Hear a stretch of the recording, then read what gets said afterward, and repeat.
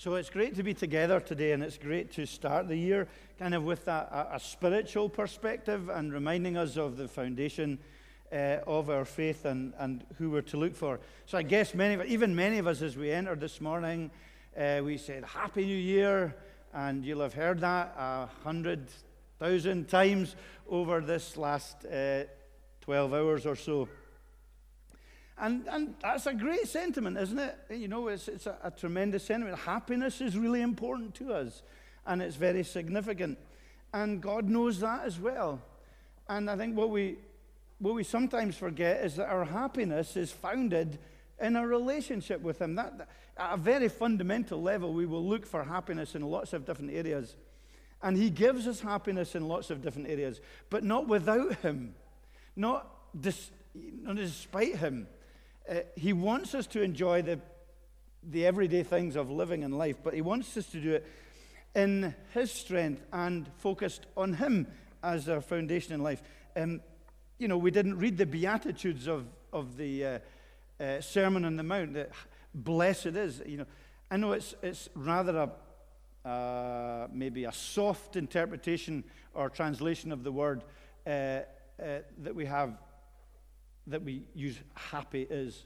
But blessed is slightly kind of more three-dimensional and a bit deeper. But essentially it's happiness. And Jesus is giving us a recipe for happiness here that we're to recognize and know. And what He's doing in the sermon is really just teaching us the happiness of grace, the happiness of following His ways of grace. And so just briefly what I want to do is remind us again, and as we start the new year, of the direction of travel that we want to be in, that we want God, that God wants us to be in, the channel that He wants us to follow, and recognize that His way it's never merely comforting. I can't simply just spiritually rub your backs and say, there. I'll do that as much as I can. But there's also a challenge for us. There's also something to kind of face up to and recognize in the spiritual battle. And kind of in the battle and in the difficulties, we can say, there. And know His comfort and know His strength for us. So really, this sermon is about practical. I want to be very practical. As you know, that's the bent of the direction so often of my preaching, is to be practical, to take the theological truth and make it practical, make it real in our lives. And the sermon of Jesus is very practical. Take verse 47, when He says, everyone who comes to me and hears my word and does them, that is what he wants us to do, is to hear His word and do it. He wants us to live it. He wants us to put it into practice. It is, theology and truth must be for us. But you shouldn't sit here and just think we'll get through this half hour of theological stuff that's not really relevant, and then I'll get back to my real life, my practical life. It should be that everything that we believe takes its place to allow us blessing and happiness in our practical everyday living. So that's really, that verse there, verse 47, is really a summary of what Jesus wants us to take from this whole sermon, that we would hear His word and do His word in the strength of the Spirit, not in our own strength, not as a way of earning favor, but in His strength, that we would recognize that as Christians, we are empowered to live for Him. In other words, I've got and you've got no excuses to be sinful. No excuses to say, hey, well, I'm just a sinner, and this is the way I'm living. We will do that. We will sin. We'll fail. But we have no excuse for it, because we are empowered to live a different way. And when we sin, we are empowered to be forgiven and move forward. So quickly, we're looking at a couple of things here. We're looking at a generosity of spirit, and we're looking at goodness of heart. Lovely things, okay? A generous spirit and a good heart. And I'll just take the sections as they're broken down in the chapter that you have, if you've got the Bible in front of you, on page 863. So Jesus starts with, the heading is judging others. And really it's about a generosity of spirit towards other people. Now, we know, and we say again and again, the gospel is intensely personal. It's about your relationship with Jesus Christ. You must recognize that your sin and my sin is what he's taken on the cross, and we have this ongoing personal relationship. But God forbid that you take that personal relationship and don't apply it societally or communally or in the church. Because the gospel that's intensely personal, that's intensely individualistic, powerfully should affect the way we behave in community with one another. It influences particularly not just our behavior in isolation, but our behavior with other people. And I think this is a really underrated or under-focused element of faith. We like to talk about our individual faith and how it's growing and how we're bearing fruit. But it's often revealed in the way we live and our attitudes towards other people. And Jesus focuses on that. Our attitudes towards others and their failings. So he's saying here, judge not, and you will not be judged. Condemn not, and you will not be condemned. That's the whole focus of this section. It's about the kind of spirit, the generosity or the miserly kind of spirit we have towards the failures of other people. Now, when Jesus is speaking here, he's not speaking about being discerning. He's not speaking about making right judgments, because we're people that we make choices and we make judgments every day. He's not giving us a license to be naive about people and thinking, oh, we don't want to make any judgments whatsoever. It's about judging other people with an ungracious, a graceless spirit or a graceless motive. It's about being miserly towards the failures of others, censorious, hypocritical. This is a bit of a clumsy statement, but self-unaware. We're unaware of ourselves before God, miserly with the grace that we've been generously given. So it's about a generosity of spirit, and he's saying that this is what grace is about. It's about how we live and think about the failures and the mistakes of other people. And he gives I'm giving three very quick principles that we are to embrace so that we are graceful, generous in our spirit. As we go into 2018, it's a great thing to put into practice in the church. That's what we want to be in St. Columba's, in our community. With all the failings and faults and mistakes that we make, and it's so easy to write them down and to list them and to remember them and to record them. And he wants us to think differently and be generous. And he gives us three principles for our lives. He says, firstly, be like Christ our teacher in verse 40. He tells us, a disciple is not above his teacher, but everyone, when he is fully trained, will be like his teacher.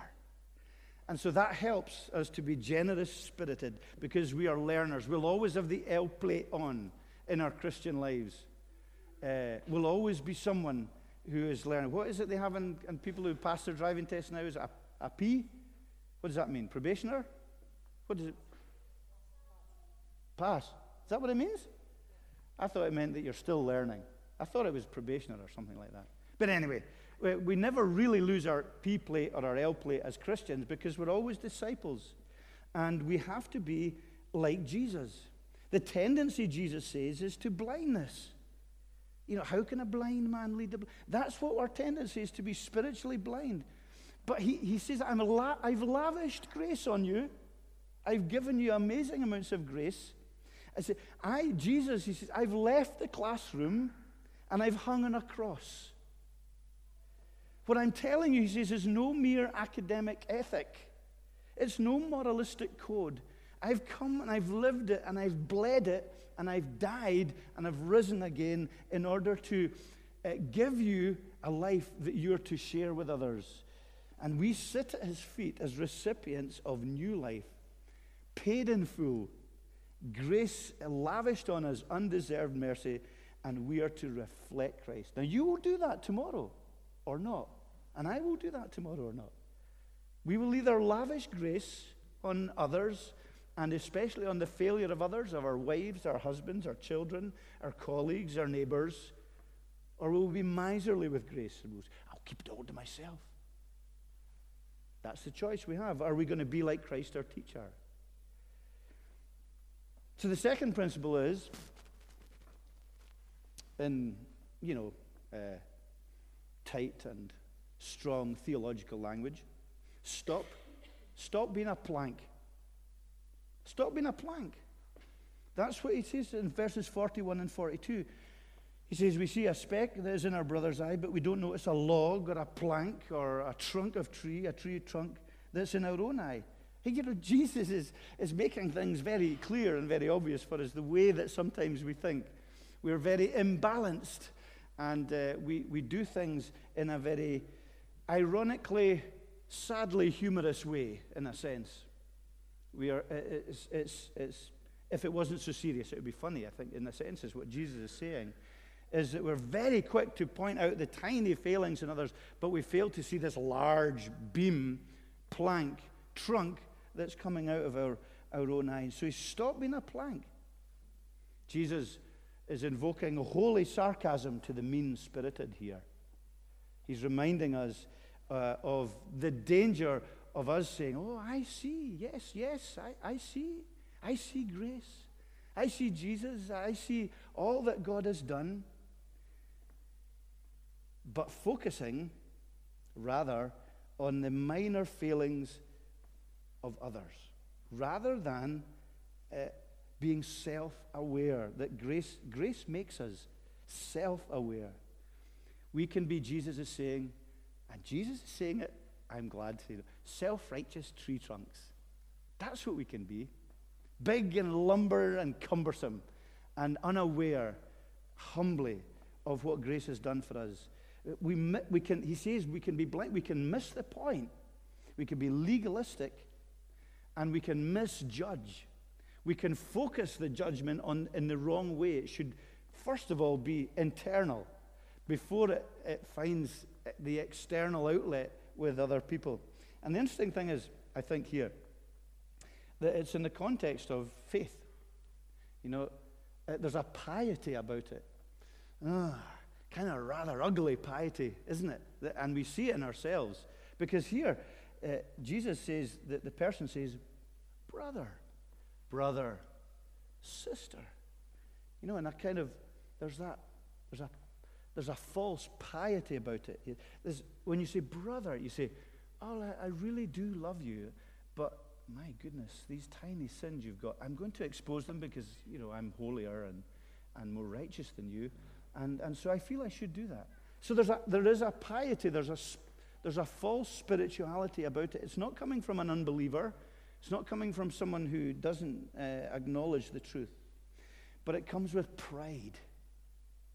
And it comes with self-righteousness. So that it causes only resentment. Because it's self-oblivious. And you know that, don't you? You've experienced that. I've experienced it. I've probably done it as well. But you know that, don't you? When someone comes in a mask of spirituality to expose all your minor failings, you can just see tree trunks all over the place. Now, can I just add something significant there? Jesus is not speaking about genuine accountability here. Genuinely coming and lovingly coming alongside a brother or sister is absolutely commended in Scripture. And it's something we don't do enough, is lovingly, humbly, gently, and honestly challenging one another. But it's vital it's done, what Jesus is saying here, it's vital it's done the right way. It's vital it's done in humility and with self-awareness and with a real degree of recognition, fear and trembling in many ways. And that's what is amazing in our Christian community, where there's that ability to be humble and honest. But we don't want a community that is miserly and ugly in the name of brotherliness or sisterliness. So that's the second principle, is about stop being a plank. The third one that he gives us in terms of this is what goes around comes around. And this is really, in many ways, the most solemn of them in verse 38. He says, give and it will be given to you. Good measure, pressed down, shaken together, running over, it will be put in your lap. For with the measure you use, it will be measured back to you. The pouring out of grain into the lap. If you just do it once quickly the grain just fills up. But if you shake it and it settles, there's more room for more grain. And that's really the picture. It's flowing with, as it's shaken, all the air bubbles are taken out, and there's much more room for the grain, and it flows in a generous way as it's generously poured out. And he's talking about the kind of measures we use. Again, are we generous in our judgment, or are we miserly in our judgment? In other words, as we go into 2018, and I'm trying to be practical as we move forward, if we're unforgiving, if we're censorious, if we're quick to judge, if we're miserly, then that will be, God says that will be reflected in the way other people treat you. It will be reflected, it will be the atmosphere that you start to breathe, and it will take you further and further and further away from grace and from God. It's joyless. It's judgmental. It's a spiral downwards. And the great challenge in it is that there may yet be a real solemn judgment in God that you've never understood grace. That you've never understood the marvel of grace. That you're merely an ugly religionist. Isn't that awful? Because that's who Jesus is speaking to. He's speaking to those of us who know the truth and who presume on the truth, but sometimes, if we are honest and look in a mirror, we are being unforgiving, censorious, and graceless. The challenge for us is to be reveling and rejoicing in the miracle of grace and living it in our life with others. So this year, let's work at the war against the warnings that God in his love and grace gives us sometimes. Let's work at loving our enemies. Let's work at being merciful. Let's work at being generous in forgiving the faults of other people's. Let's work at genuine accountability, where people will accept the challenges we give, and we will accept the challenges others give us, because it's done in humility and with the right motive. So, the generosity of spirit is understanding grace. It's very practical, isn't it, about judging others? The second thing, very briefly, really is goodness of heart. That's the second thing when we think about grace, and that's under the heading, a tree and its fruit. And it's very simple. I don't need to spend much time. It's self-explanatory, but it's no less challenging. For no good tree bears bad fruit, nor again does a bad tree bear good fruit. Each tree is known by its fruit. And then he gives examples of what doesn't happen. It's natural in a sense. It is spiritual, but it's natural. If we have come to faith, if we have received grace, we are reborn. And we are reborn with the Holy Spirit in us so that we bear the fruit of mimicking Christ and being like God in our own individual lives. Grounded and rooted in his grace, that should be the invisible, I'll say a bit more at this end, the invisibility of the roots going down into his grace should be visible in the fruit that we bear. And again, that's very practical. And sometimes I think we mystify faith too much. And we leave it at the impossible or the invisible thing. Yes, you have deep faith, you have trust, heart, joy, love, peace, all these things. But we don't make it practical. But if we have these things, they will bear fruit in your day-to-day life and mine.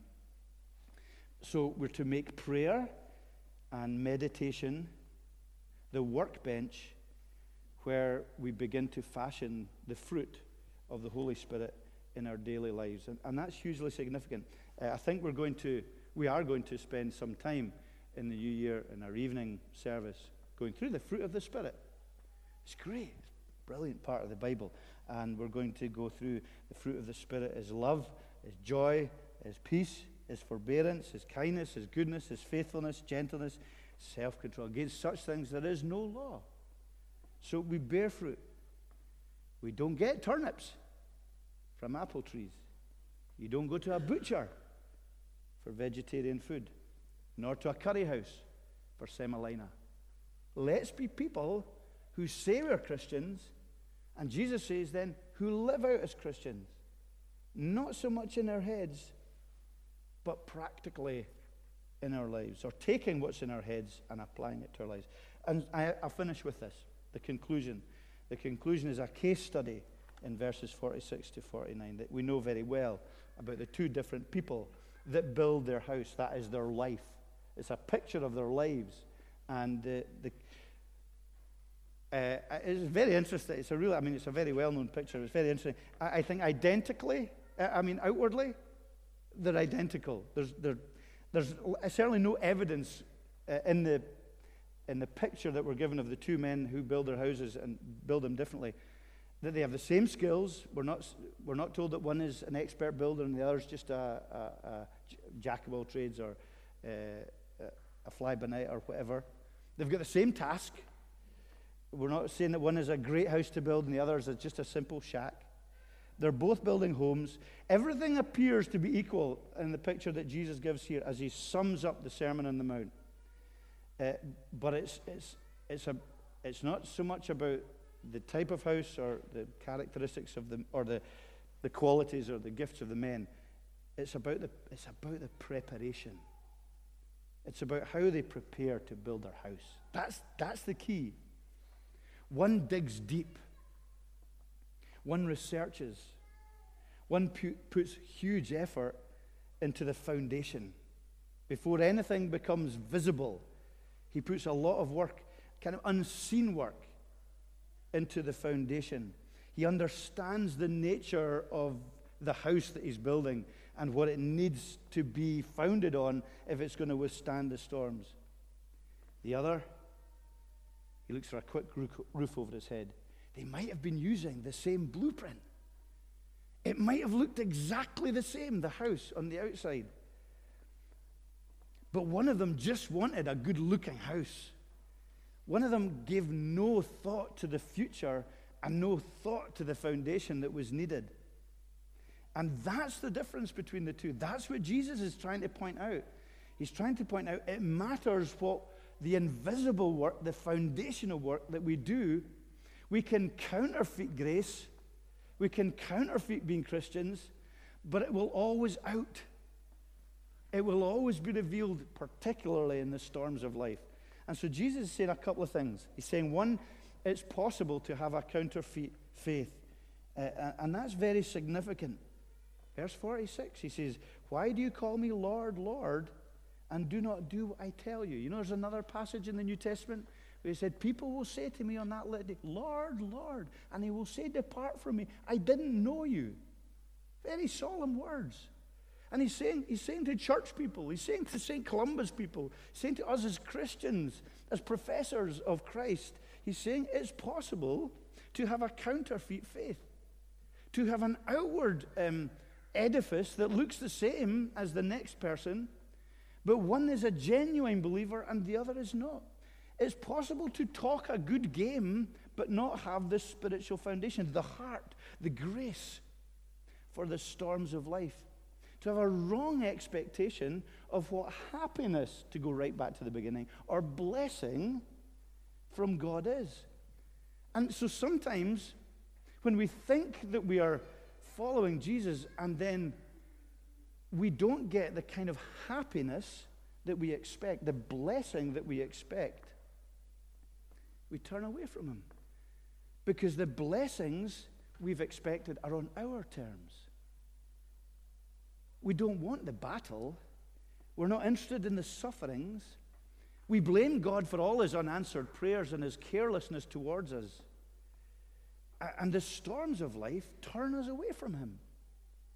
Because we've been wanting our happiness and our blessings, not the blessings that he offers with his grace. We can know that our faith is in danger of being counterfeit when we're tempted to turn away from him. All of us are tempted to turn away from him. And that's a great challenge for us. But if your answer, if your fixed position in life, in the battles and the struggles and in the things you don't understand, is to turn away from God, to fail to see God as good, and to fail to understand the cross as his deepest guarantee of his love and his goodwill towards us, then the danger is we haven't understood grace. We haven't understood our own hearts. If it's much easier for us, and as a default position, we judge other people, we measure ourselves by them, we balance how good Christians we are compared with other people and make ourselves feel good about ourselves, rather than always taking ourselves to the perfect one who exposes the motives and the hypocrisy and the blindness of our hearts, then we have to ask where our foundation lies. With all our knowledge and with all our upbringing, with all our tradition and with all our background, it's what you will do and I will do as we rise from here, as we go into life. So it's possible to have a counter faith, and that's a challenge and a warning. And lastly, within that conclusion, heart change is what we need to focus on as we go into 2018. There's a great verse in Isaiah chapter 29 and verse 13, right in the middle of the Old Testament. The Lord said, "Because this people draw near to me with their mouth and honor me with their lips, while their hearts are far from me, and they only fear the commandments that are taught by men." And he goes on to expose that. Hearts being far from him. Heart change is the foundation. That's the we talk about resolutions. Let's forget about resolutions. But let's just remember the focus of 2018 is our heart. And our heart relationship, dealing with our heart. Having that deeply rooted honesty with God, which then is reflected in a deeply rooted honesty and forgiving perspective towards others. No one else can do it for you. Only God. You can only do it as you plug in to a relationship and an honest wrestling of your own heart and soul with God, and no one else can do it for me. Of a living, daily, dependent relationship. We're going to encourage that this year. We're going to encourage a church-wide Bible reading program, which encourages us individually to read through the Bible, to encourage one another to do it, because it's tough, isn't it? To daily, every day, read through the Word, listen to His voice, and take that and apply His truth to our lives. We'll launch that soon. I know it's the beginning of the year, but we will launch it. You'll catch up. And that's the first project for each of our year, for each of us. You're going to change the world? Are you going to change your circumstances? Go first to God to change your heart. That's the most important thing in 2018. That priority never shifts. And as He changes our hearts, our circumstances may or may not change. Certainly our attitude to them will. And He may or may not change the world. But we hope He will do a new thing. And we pray He will do a new thing. And we're longing to see fruit. We're longing to be people more and more who are not just hearers of the Word, as James says, but doers of the Word. Because we're enabled, we're brought to life to be doers of the Word. Let's have that outward obedience, which is the dirty word today, stemming from an inward change. Taking responsibility, partnering with the Holy Spirit, bearing fruit, not blaming God or others or circumstances, but dealing with the sinful separation from the living God. So that's a real corporate and a personal challenge for 2018, to remember who God is and where our foundation must lie. It's great. It's great. Because He has provided all we need. And we needn't wrestle in our own strength. We needn't be paralyzed by our own failures, because we all have them. And we needn't judge ourselves in relation to other people and make ourselves feel good about ourselves because we're better than others and can judge them. Let us just get right with Jesus Christ and allow Him to enable us to be counterculture and counter community in the way that we live, in a generosity of spirit and in a goodness of heart. Amen. Let's pray briefly. Heavenly Father, help us to be like you. Forgive us when we are so not like you. Forgive us when we do that horrible thing of grasping grace like it's a big, expensive present and then not sharing it with our siblings, our friends, our neighbors, not sharing it really with our heart, but simply possessing it in some kind of jealous way that misunderstands that its smell, its perfume, its beauty is only real as it is shared and broken and gifted out to others and experienced and expressed. Lord, help us, because we struggle with that, and our default position is selfishness. And help us to overcome these things by your grace. Help us to persevere. May we not be paralyzed by the whispers of the evil one who says we've gone too far. We haven't understood enough. We are hypocrites. Lord, quench that desperate voice that often whispers in our ears. He is defeated, and he is thrashing about in his defeat to try and bring others down. And we pray that we would not let him remind us of the battle we are in this year, but also remind us of the victory in Christ. We ask it in his precious name. Amen.